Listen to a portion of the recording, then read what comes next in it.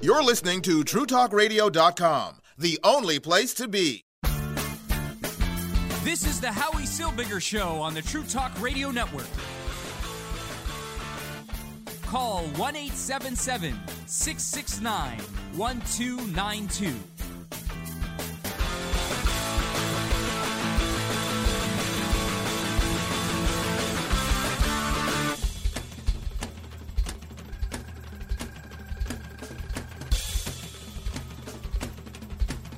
And I'm Howie Silbiger. Welcome to the program, the new version of the program, the new format.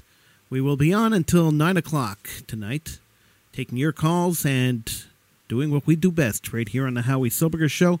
Number to call is 1-877-669-1292. That's 1-877-669-1292 if you want to get in on the conversation here on the Howie Silbiger Show. We start the show off with some breaking news. A Jewish man was verbally and physically assaulted in the Brooklyn, New York neighborhood of Flatbush. In the Saturday morning or Saturday afternoon attack, two men who may have been drunk hit the Jewish man in the face with a belt and yelled anti-Jewish racial slurs. No age was given for the victim. The victim told police that the men did not speak to each other before the attacks. The New York Police Department is investigating the incident as a hate crime, and it is the fourth attack on Jewish victims in Brooklyn in the last week. And there have been so many attacks on Jews in the last 6 months in New York City that a New York City alderman, a man who sits on New York City Council, asked the question, is it safe for religious Jews to be walking in the streets of New York? Imagine New York City, the city in North America that holds the most amount of Jews. I mean, it's the highest density, it's the highest population of Jews in any city outside of Israel. And a city councilor has to ask the question, is it safe for people who are identifiably Jewish to walk the streets in New York? You never had this. You had this 20 and 30 years ago. But this has cropped up again. This kind of hatred has cropped up again under the Democratic leadership of Bill de Blasio. He didn't have this under previous mayors. And it is sick, and it's scary, and it's horrific. And I'm hoping and praying. You see, hoping and praying. Everyone's always saying, don't give us your prayers anymore, do something. But I'm really hoping that the New York City Council gets onto the police and does something to crack down on this. How many more Jews have to be attacked before some concrete action is taken in New York to protect the Jews of New York? It's a scary situation when so many Jews are living in one city and being attacked on an almost daily basis now. Every day you pick up the paper, every day you take a look, every day you hear of a Jew being attacked in New York. It's scary. Moving on. The Jewish used to call the B'nai B'rith Anti-Defamation League, and then they dropped B'nai B'rith when they decided they didn't want to be Jewish anymore.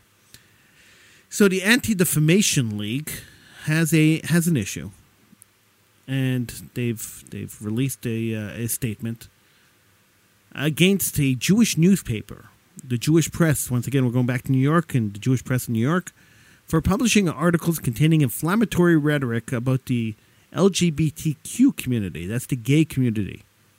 Last month, the director of the organization's New Jersey, New York region sent a letter to the publisher of the Jewish Press expressing concerns about articles denigrating LGBTQ people. So, basically, the newspaper was putting down gay people. The Brooklyn-based paper largely serves the Orthodox Jewish community. Now, the letter from Evan Bernstein to Naomi Maurer specifically mentions a July op-ed titled "The Pride Parade, What Are They Proud Of?" that likens gay people marching in the Pride Parade to animals, adulterers, and thieves. One of the obvious differences between man and animals, said the newspaper article, is that man can curb his desire while animals can't. Bernstein wrote a letter to the newspaper on July 18th, a week after the op-ed appeared. We are specifically concerned, and especially concerned, about the impact that the Jewish press's use of editorial discretion will have on the LGBTQ Jewish youth, in particular, who may already be questioning their place in the Jewish community, the letter said. The ADL said that it sent the letter in response to more than 25 complaints submitted through its website after the paper's articles. 3 days before the letter was sent, the Jewish Telegraph Agency had reported on accusations that the editor of the paper, Elliot Resnick, repeatedly made racist and homophobic remarks on his Twitter account.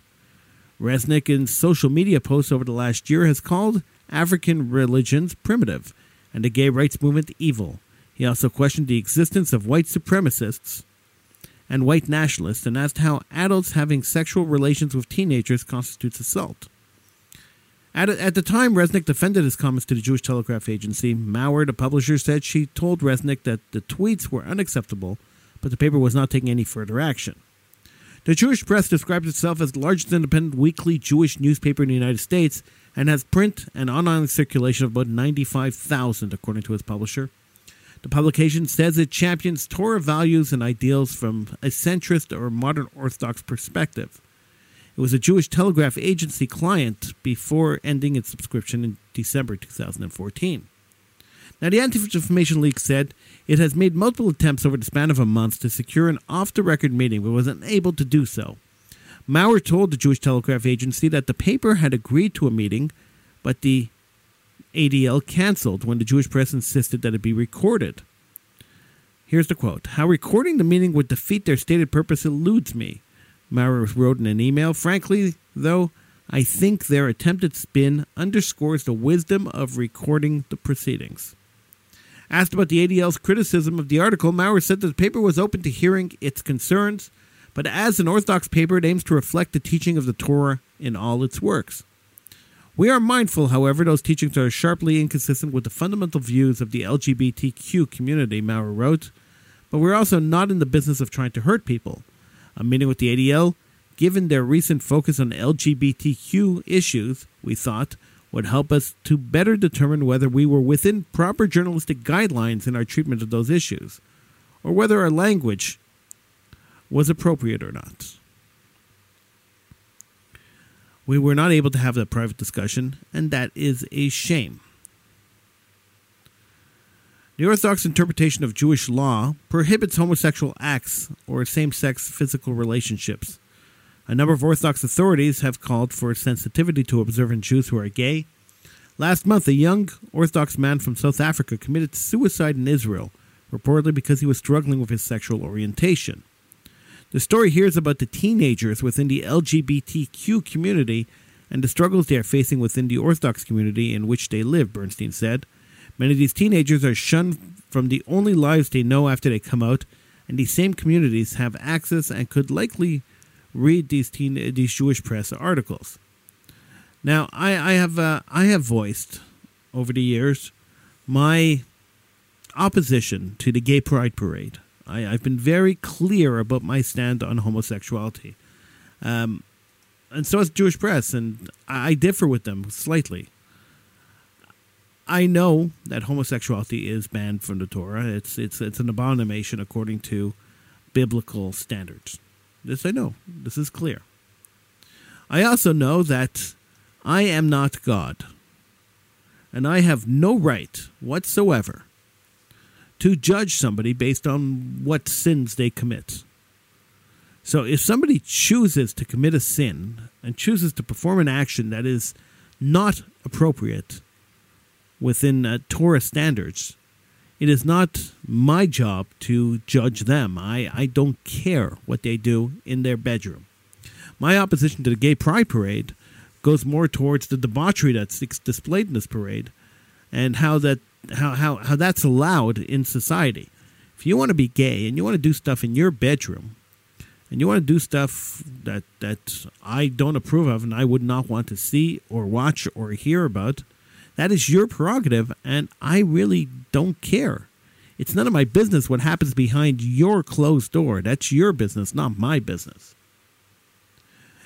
When you bring it to the streets, it becomes my business. And that's what I care about. I don't care. I don't have to see it. I don't care what you do, and I'll still be nice to you. If you're nice to me, I'm still nice to you. If you like me, I still like you. And if you're going to be a nice and respectful person, I will still be a nice and respectful person to you. I will reciprocate everything you give me, as I hope that you will reciprocate everything I give you.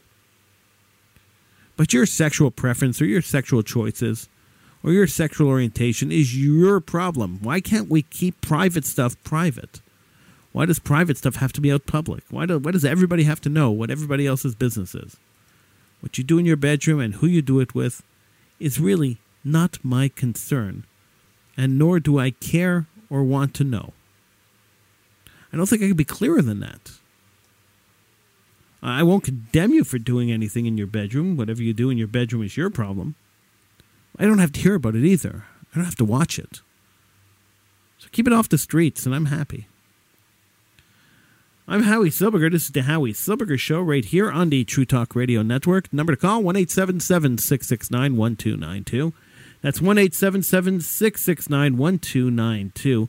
The fact that that an Orthodox person who is gay, who felt he was gay or questioning his sexuality, decided to kill himself rather than talking to somebody and trying to work it out is the saddest thing I've ever heard in my life.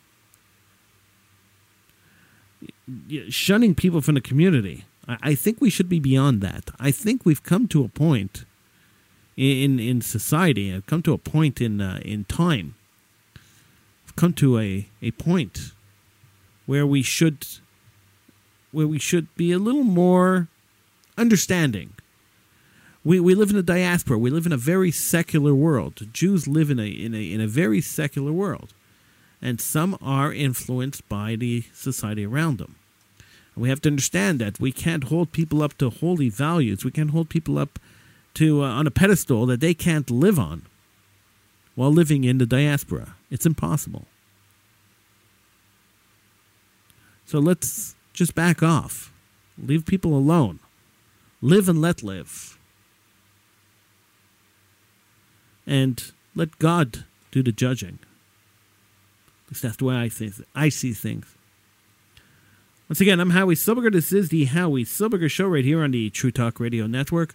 We'll take a little break. When we come back, we'll take your calls and continue the show. 1-877-669-1292 is the number to call. 1-877-669-1292. This is the Howie Silbiger Show on the True Talk Radio Network.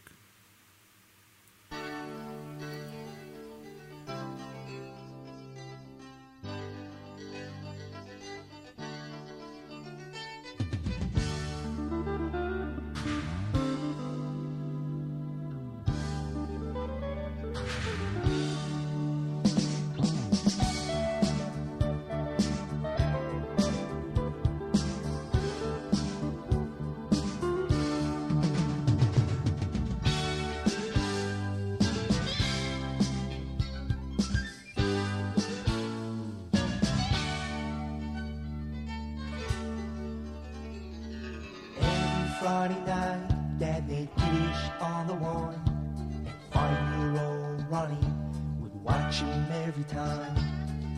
What is the meaning behind the words you said? I'll tell you, son, tomorrow. Now it's off to bed. Go with Dad to shul every single day, and Ronnie used to stand and watch the people pray. What is the reason behind the things we do? I'll tell you, son, tomorrow. Now you're off to school. Teach me, Father, about the things we do. Teach me, Father, I'd spend some time with you. I'd really like to, Ronnie, believe me when I say I'm gonna make some time for you and me one day.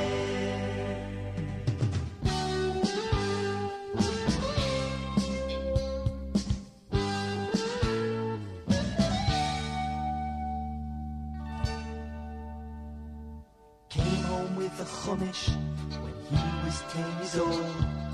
Didn't quite understand the things that he'd been told. Just couldn't ask the Rebbe, afraid it didn't sound right. Couldn't ask his dad, working late again that night. Before his bar mitzvah, feeling he did fine, with a note from the secretary that his dad had signed. I'd love to show you how to put them on my son, but I'm going out of town. Sure you'll find someone.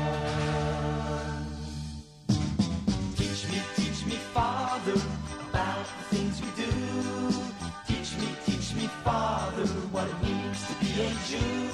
I'd really like to Ronnie, believe me when I say I'm gonna make some time for you and me one day.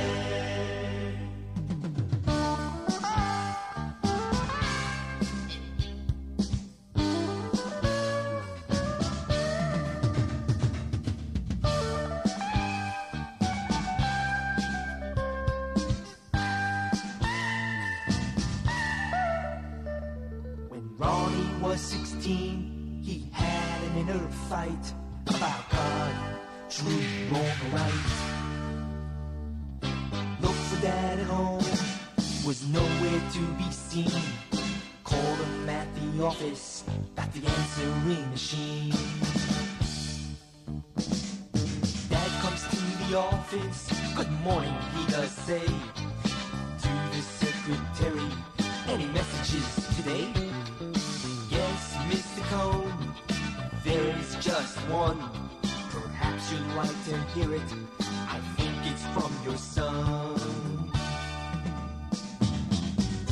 Hello, Dad. It's me, Ronnie.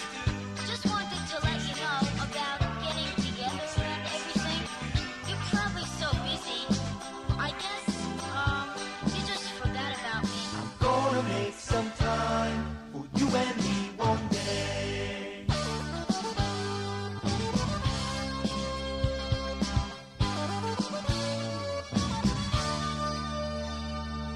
Father tells the boss, leaving early today. What about that meeting? With a frown the boss does say, sorry, yes I know, this may cost me my advance, but I must spend time with my son while I still got the chance. Teach me, Father, about the things we do. Teach me, Father, like to spend some time with you. I'd really like to, Ronnie, believe me when I say I'm gonna make some time for you and me one day. Teach me, Father, about the things we do. Teach me, Father, like to spend some time with you. I'd really like to, Ronnie, believe me when I say I'm gonna make some time for you and me today.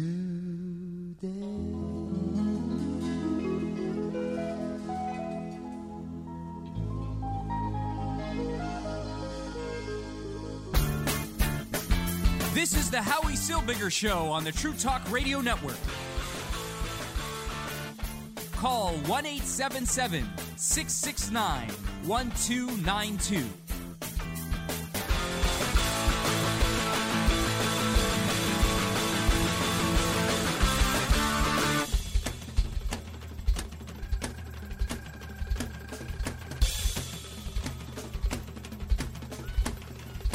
And I'm Howie Silbiger. The number to call, 1-877-669-1292 to get in on the conversation here on the Howie Silbiger Show on the True Talk Radio Network. Thank you so much for joining me on this Labor Day weekend. I do appreciate you taking time out of your evening to come and spend with me. And I'd love to hear from you, so give me a call, 1-877-669-1292. So we have to mark this week down in history. Not only are we starting the new format of the Howie Silbiger Show this week, it's the 1 hour format, we will be, by the way, going on for 3 nights a week starting after the Jewish holidays. So starting late October, we'll be expanding the show to 3 nights a week. It'll be 1 hour for 3 nights a week. I will let you know what nights and what time, and we'll have all that information coming up in about a month. So just keep watching the Howie Silbiger Show page on Facebook, and keep listening to the show, and you'll have all that information.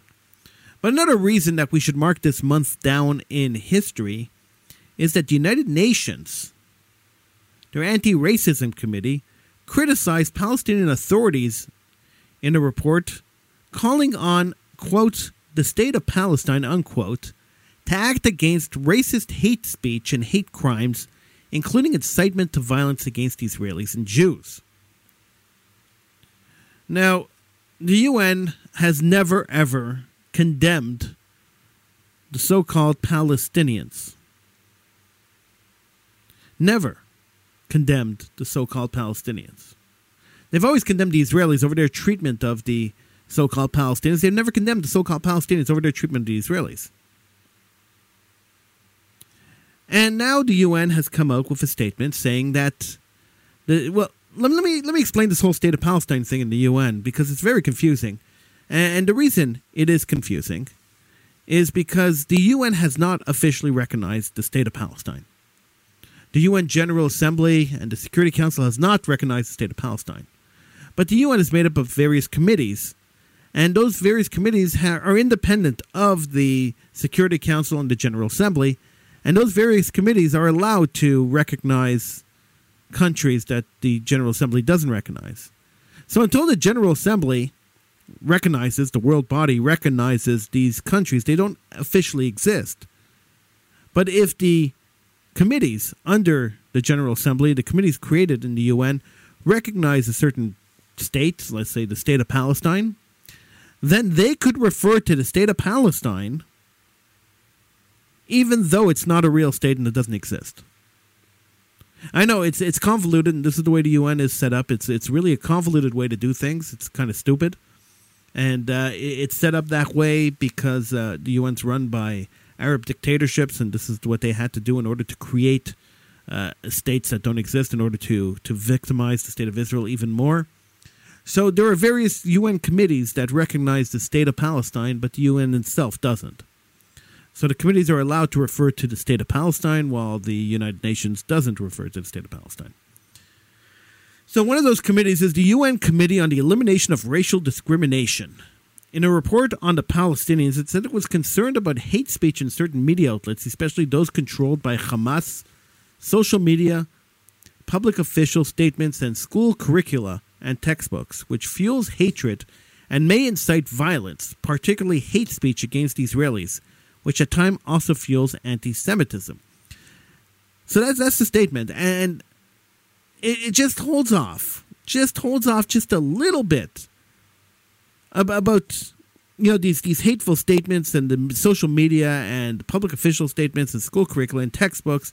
It doesn't talk about regular media, radio and television that are controlled by these terror groups that run these organizations, and it doesn't talk about how this hate speech and this culture of hate actually also encourages violence against Israelis, encourages terrorism against Israelis, villainizes Israelis and the Israeli people. It doesn't talk about that. So you see, the UN could condemn the Palestinian state, or whatever they call it, the state of Palestine. They could condemn that state for hate speech in certain media outlets, especially those controlled by Hamas, social media, public official statements, and school curricula and textbooks, which fuels hatred and may incite violence, particularly hate speech. Violence, particularly hate speech, not violence, particularly terrorism against Israelis, which also fuels anti-Semitism. Well, at least they made the connection that today's anti-Semitism is also anti-Zionism is also to a certain extent anti-Semitism. I don't know if I agree with that statement totally, but they've made that connection, the UN. The report marked the first time that the panel has criticized Palestinian officials, according to UN Watch, which is Hillel Neuer's Geneva-based organization that addresses the session leading to the report. The committee called on Ramallah to better protect journalists, human rights activists, and political dissidents, to act against incitement to violence by public figures, politicians, and media officials, and to remove inflammatory and discriminatory images and text from school curricula and textbooks. The panel also recommends that Palestinian officials ensure that minorities enjoyed full rights in public services, especially Bedouins, and that minorities found adequate representation in politics. Near the top of the report, titled Concluding Observations on the Combined Initial and Second Periodic Reports of the State of Palestine. Sounds like an exciting report to read. Yeah.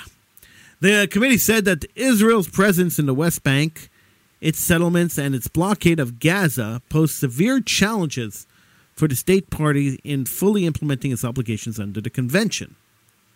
At the committee's 99th session held earlier this month, during a review of the state of Palestine, some delegates referred to examples of anti-Israel, anti-Jewish content in Palestinian textbooks and state-owned media outlets. What happened this week was unprecedented, Hillel Neuer, the executive director of UN Watch, said after the session. Since 1974, when Yasser Arafat and the PLO were welcomed into the United Nations, this is the first time that the world body spotlight was officially placed on Palestinian racism, discrimination, and anti-Semitism. One member of the committee, Brazil's Deputy Special Secretary for Human Rights, Silvio Albuquerque, asked the Palestinian representative about the presence of anti-Semitic and discriminatory content in textbooks used by children and teenagers in Palestinian schools. According to the press release issued by the NGO Monitor, an Israel-based nonprofit. Citing information he received from pro-Israel groups at the sidelines of the session, Albuquerque said he was shown various examples of allegedly racist and anti-Semitic language, content, and textbooks. Other committee members also asked the Palestinian delegation to respond to similar allegations. The Palestinian delegation, headed by Deputy Foreign Minister for Multilateral Affairs, Ammar Hizaji, deflected critical questions, asserting Ramallah's opposition to racial discrimination. The important point is that the UN, the Palestinians are being forced to deal with their own anti-Semitism, including in their textbooks, said NGO Monitor President Gerald Steinberg, an Israeli political science professor who addressed this week's review session. As opposed to the usual procedure in the UN Human Rights Council, he added, the Committee on the Elimination of Racial Discrimination listened to the presentation of pro-Israel groups and used the argument made to challenge the Palestinians. This is a major precedent. The State of Palestine joined the Committee on the Elimination of Racial Discrimination in 2004, but although states might file reports on their implementation of international conventions on elimination of all forms of racial discrimination 1 year after a setting, then every 2 years after that, the Palestinians submitted their first report only in March 2019. The 62-page document basically clears the Palestinians of any wrongdoings, while reportedly accusing Israel of the worst offenses. The State of Palestine opposes racism and racial discrimination in all its forms, it states. At the same time, it claims that leading decision-makers in the occupation authority, Israel, incite racial discrimination and violence against Palestinians without being held to account for their words and deeds. Really, the Palestinian Authority opposes racism and racial discrimination. That is the funniest line ever written in any report ever anywhere. How many Jews could go and live in Ramallah today? How often does the Palestinian Authority leadership have to repeat the line that no Jew will be allowed to live in their land if the State of Palestine is created, before everyone believes that this is what they're really saying? Why is it that when you discriminate against Jews, when you do not allow Jews to live amongst you, when you make your land Yud and Rhein, why is that acceptable? But it's not acceptable the other way. Why is it not acceptable for Jews to say, hey, it's a Jewish state, and we want only Jews to live in the Jewish state? Why is that unacceptable, but it's okay the other way? And why would the Arabs saying that we don't want Jews to live in our land, and the Arabs expelling Jews from the land and not allowing Jews into the land, why is that not considered racial discrimination by the UN Rights Discrimination Council? Why the hypocrisy? Why the double standard? It's a question that I can't answer. There's no answer to this question. Because that's the way it is. That's the way the world is. Because we're Jews, and we're held to this kind of standard, and we're held to this kind of double standard. It's scary. And I know I say it's scary a lot, but it really is scary when you think about it. that the whole world could condemn Jews, the media, everybody in the world could condemn the Israeli state for their alleged treatment of Palestinians. But Jewish life means nothing to them. And when Jews are killed, and when so-called Palestinian media incites violence and incites terror against the Jewish people, teaching their children that martyrdom is the way to go, and that killing a Jew gives you instant access to 72 virgins and full heaven. And that's acceptable to the world. I'm very confused by that. I don't understand why that's acceptable. And I can't accept the answer, and I know a lot of people will give me the answer, because the world hates the Jews. I can't accept that answer. There has to be more to it than that. There has to be more to it than that. It can't just be the world hates the Jews. Because if that's the case, then we're really in a lot bigger trouble than we were before, right? If the whole world hates the Jews, then we're in huge trouble. So it has to be a different answer, doesn't it? Or do we accept the fact that we're the most hated people in the world? Do we have to accept that? Is that something we can accept? Is that something we should accept? 1-877-669-1292 is the number to call. 1-877-669-1292. I'm Howie Silbiger. This is the Howie Silbiger Show right here on the True Talk Radio Network.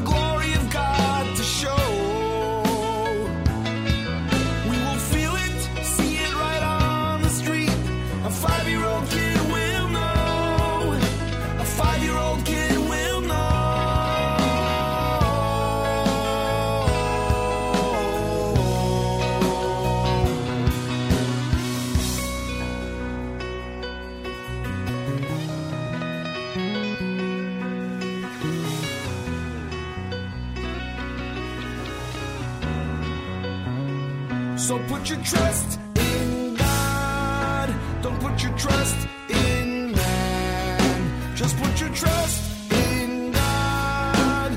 It'll work out in the end. So put your trust in God. Don't put your trust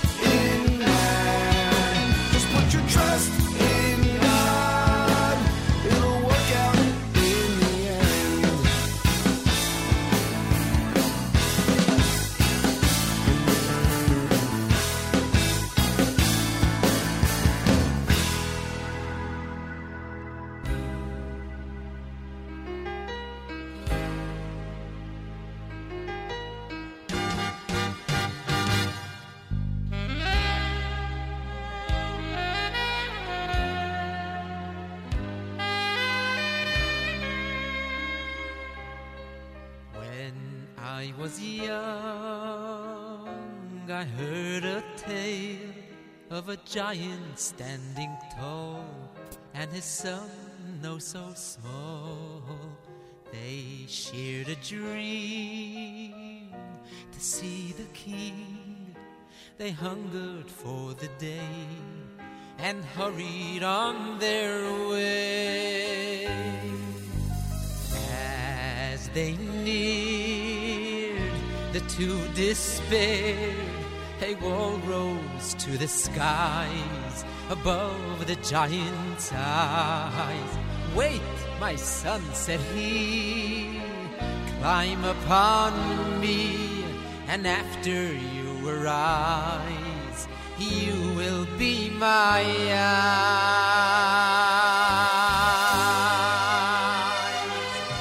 And we will do it, brothers, after us there'll be no others. You and I will do what giants want to do. So stand and take the credit. We will be the ones to end it. Though we're small, we're standing tall like soldiers, riding high, 'cause we're on our Father's shoulders.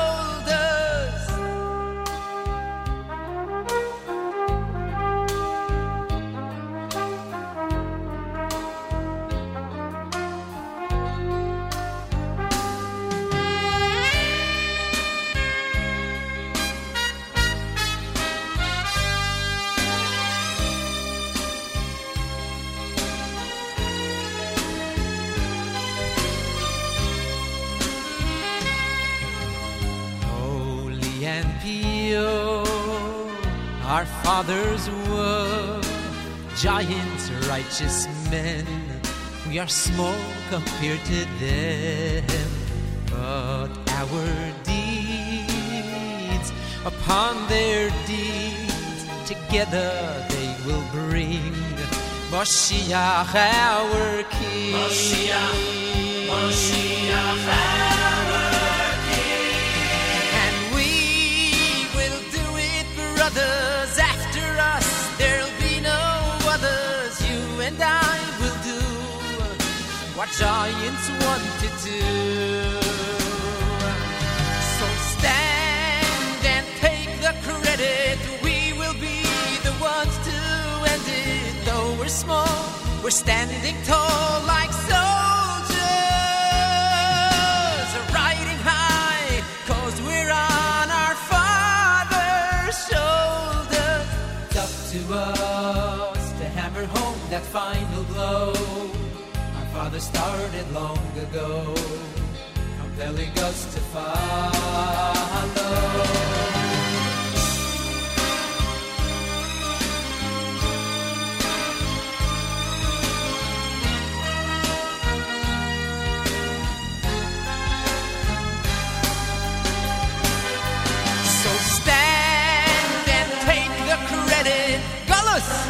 We're about to end it. Though we're small, we're standing tall like soldiers, riding high, 'cause we're on our Father's shoulders. Oh,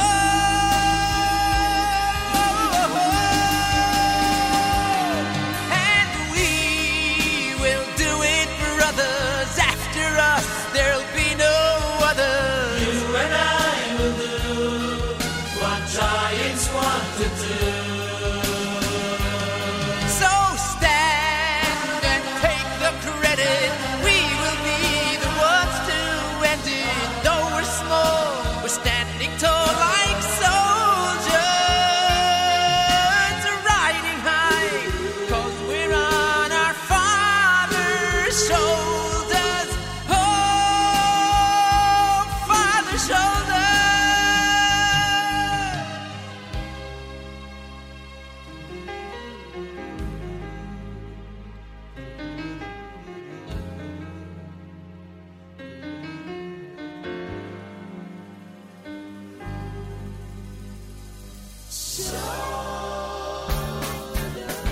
This is the Howie Silbiger Show on the True Talk Radio Network.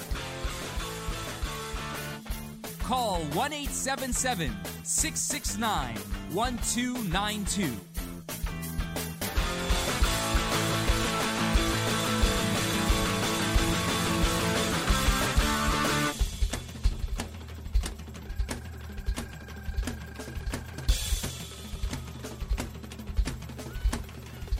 So we all know that Poland passed a law last year, or maybe it's 2 years ago already, saying that you're not allowed to say that Poland was responsible for any part of the atrocities that happened during World War II. And if you do that, you could be barred from entering Poland. If you do that, you could be fined and charged and arrested. This posed a huge problem for the March of the Living, who goes to Poland every year with 10,000 kids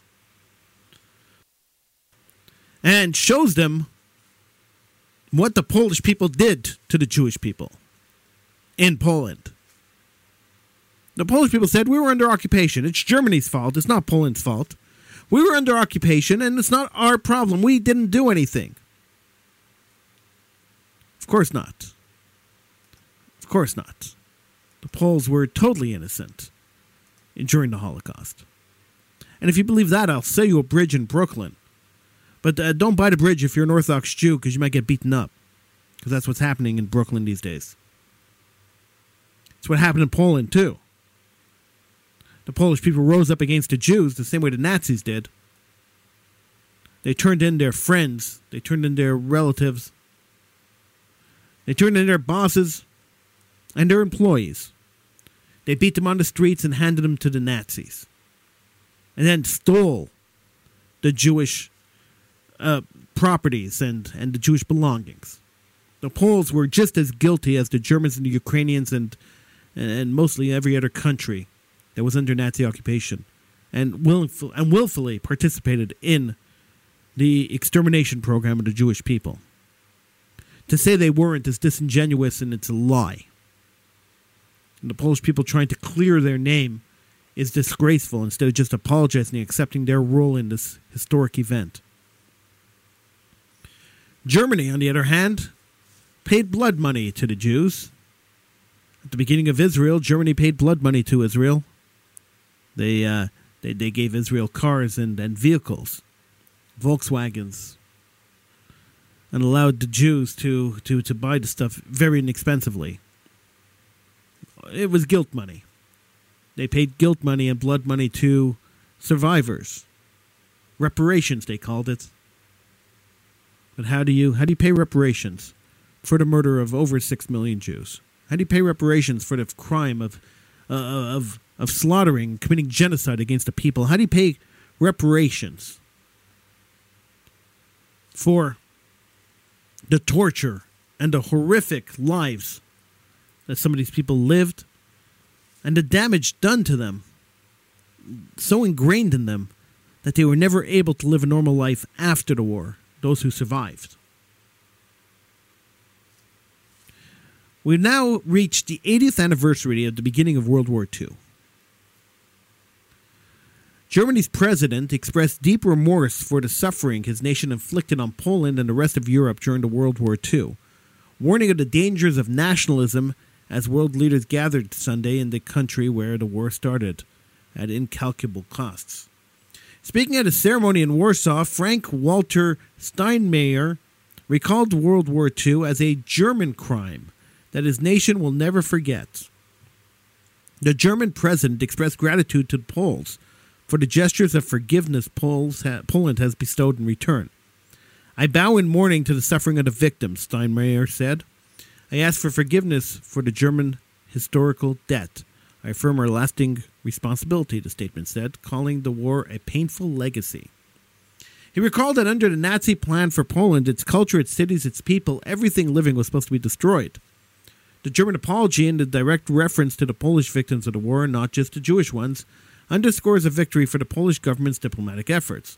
Over the past several years, Poland has been actively trying to reshape the culture of memory vis-a-vis the war. As part of these efforts undertaken in the legal sphere, publicly, in the media, and through diplomacy, Poland and the Polish people are portrayed as Nazi victims. Their part in saving Jews is emphasized, and their part in collaborating with the Nazis is diminished. This policy has drawn sharp criticism from both Polish and Israeli historians, who, while recognizing Polish victims, claim that the government is distorting history by minimizing the persecution of Jews by Poles. In separate observances taking place in the Westerplatte Peninsula on the Baltic coast, where the war's first battles were fought, Poland's prime minister spoke of the need for redress. The war meant not only fire for the Polish homes, it meant the death of Poland's hopes, Poland's future, and the end of Poland's science, Polish universities, Polish factories. Mateusz Marikicki said, "For this reason we should talk about these losses. We should demand redress," he added.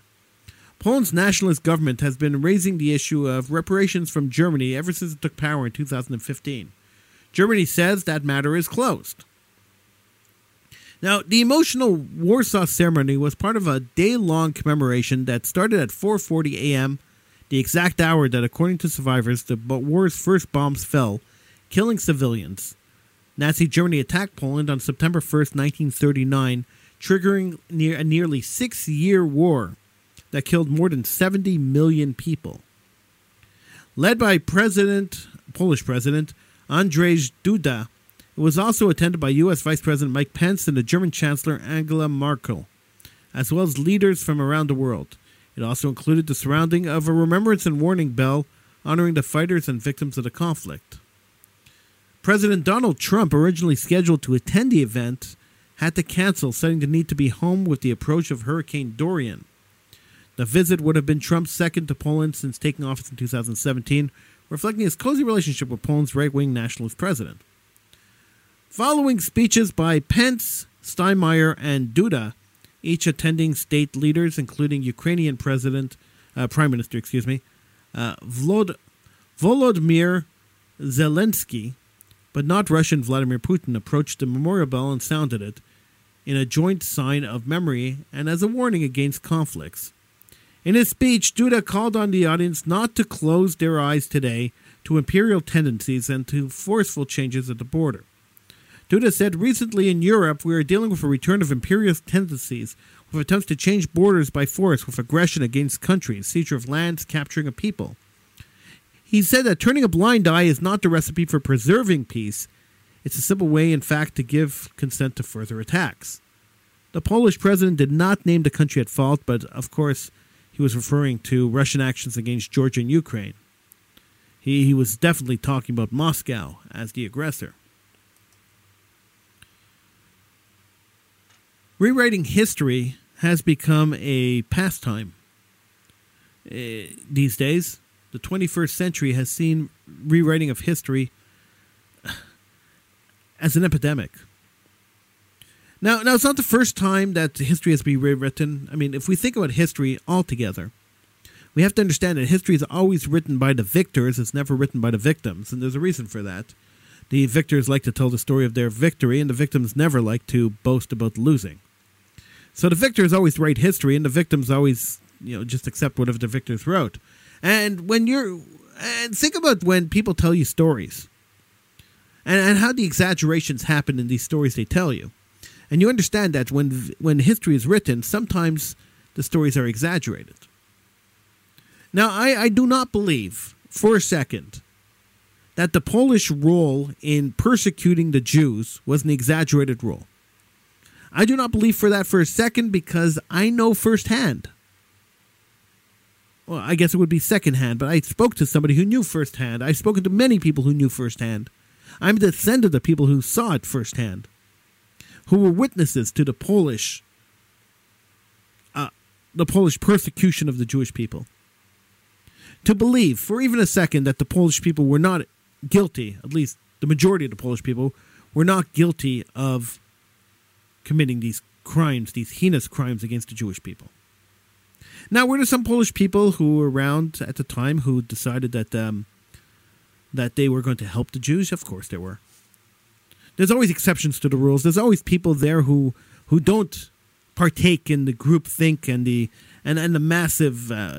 massive group following of fascism. There's always rebels out there who will fight against the fascist governments and not accept what they want to do to the people. There are people out there like that, of course. But we have to understand that the mass majority supported the Nazis. The mass majority supported the murder of the Jews. The mass majority participated in the roundups and the killings, volunteered for the SS and volunteered for the Hitler Youth. The mass majority of people in Poland were willing participants in the destruction of the Jewish people. And that we can never forget, and that we can never forgive.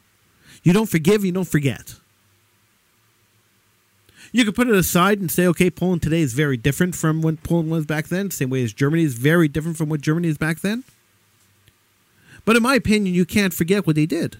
You can't stand back and look from like a third person, like an eagle-eyed point of view, maybe in 100 years, maybe in 50 years, maybe even 30 years.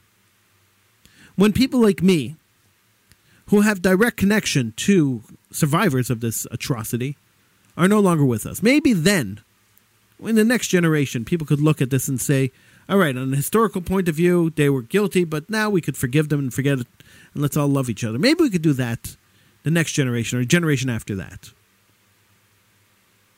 But I still remember Holocaust survivors. I still had contact with Holocaust survivors. There are still Holocaust survivors alive today.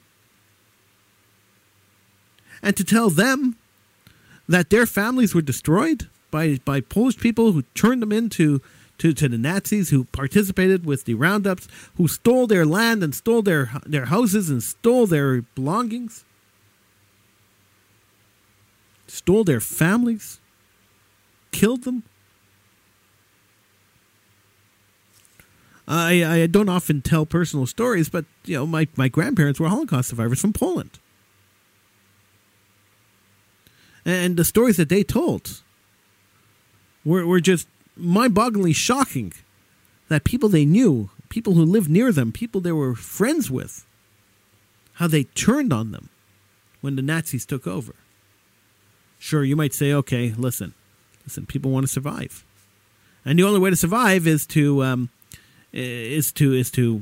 cooperate with whatever the governing body is and participate with them, and then they won't kill you. If you cooperate with them and you participate with them, they're not going to come and kill you.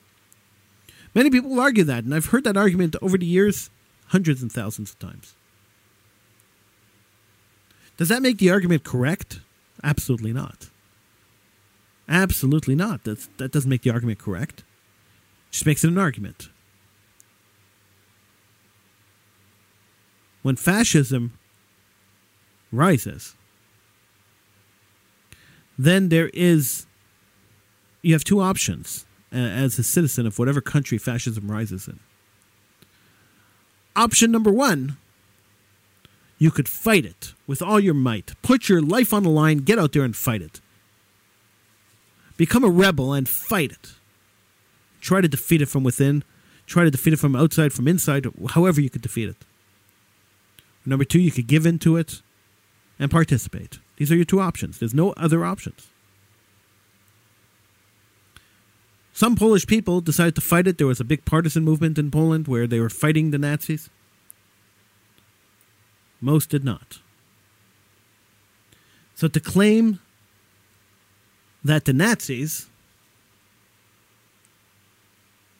and the Polish were totally separate is disingenuous. It's not right.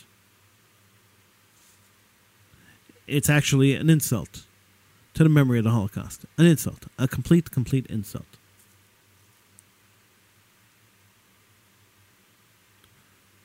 I'm glad that people are apologizing for the pain and suffering that they caused. But I'm not such a forgiving person. And while the state of Poland, or the country of Poland, could forgive, I really can't. I still don't drive cars made from these German companies that existed during the war. I still don't buy Hugo Boss clothing because they made Nazi uniforms. I still boycott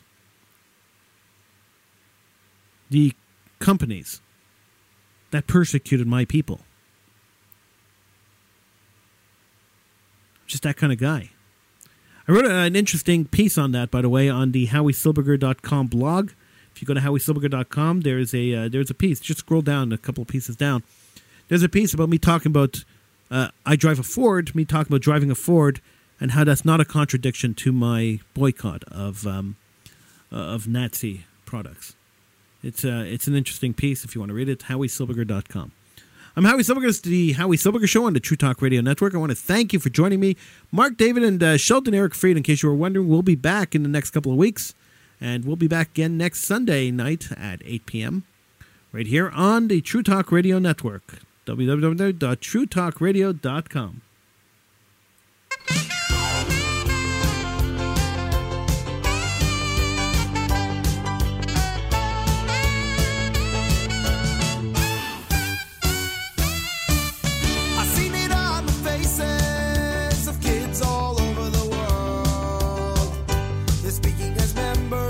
Of their Jewish community,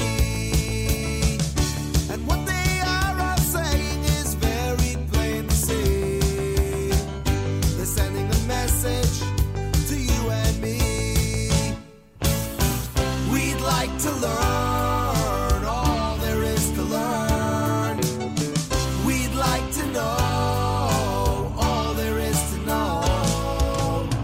We've got this feeling that is coming through real strong. It's the start of something big.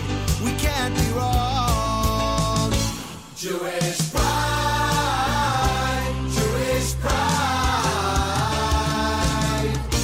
We've got Jewish pride. We won't let it hide, 'cause it comes from deep inside. So shout it out loud. Jewish pride.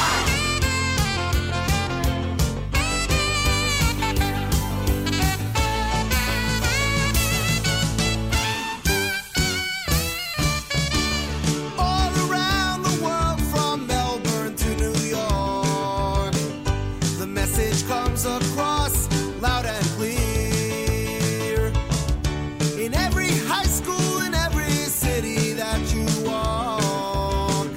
These words are shouted for everyone to hear. We'd like to learn all there is to learn.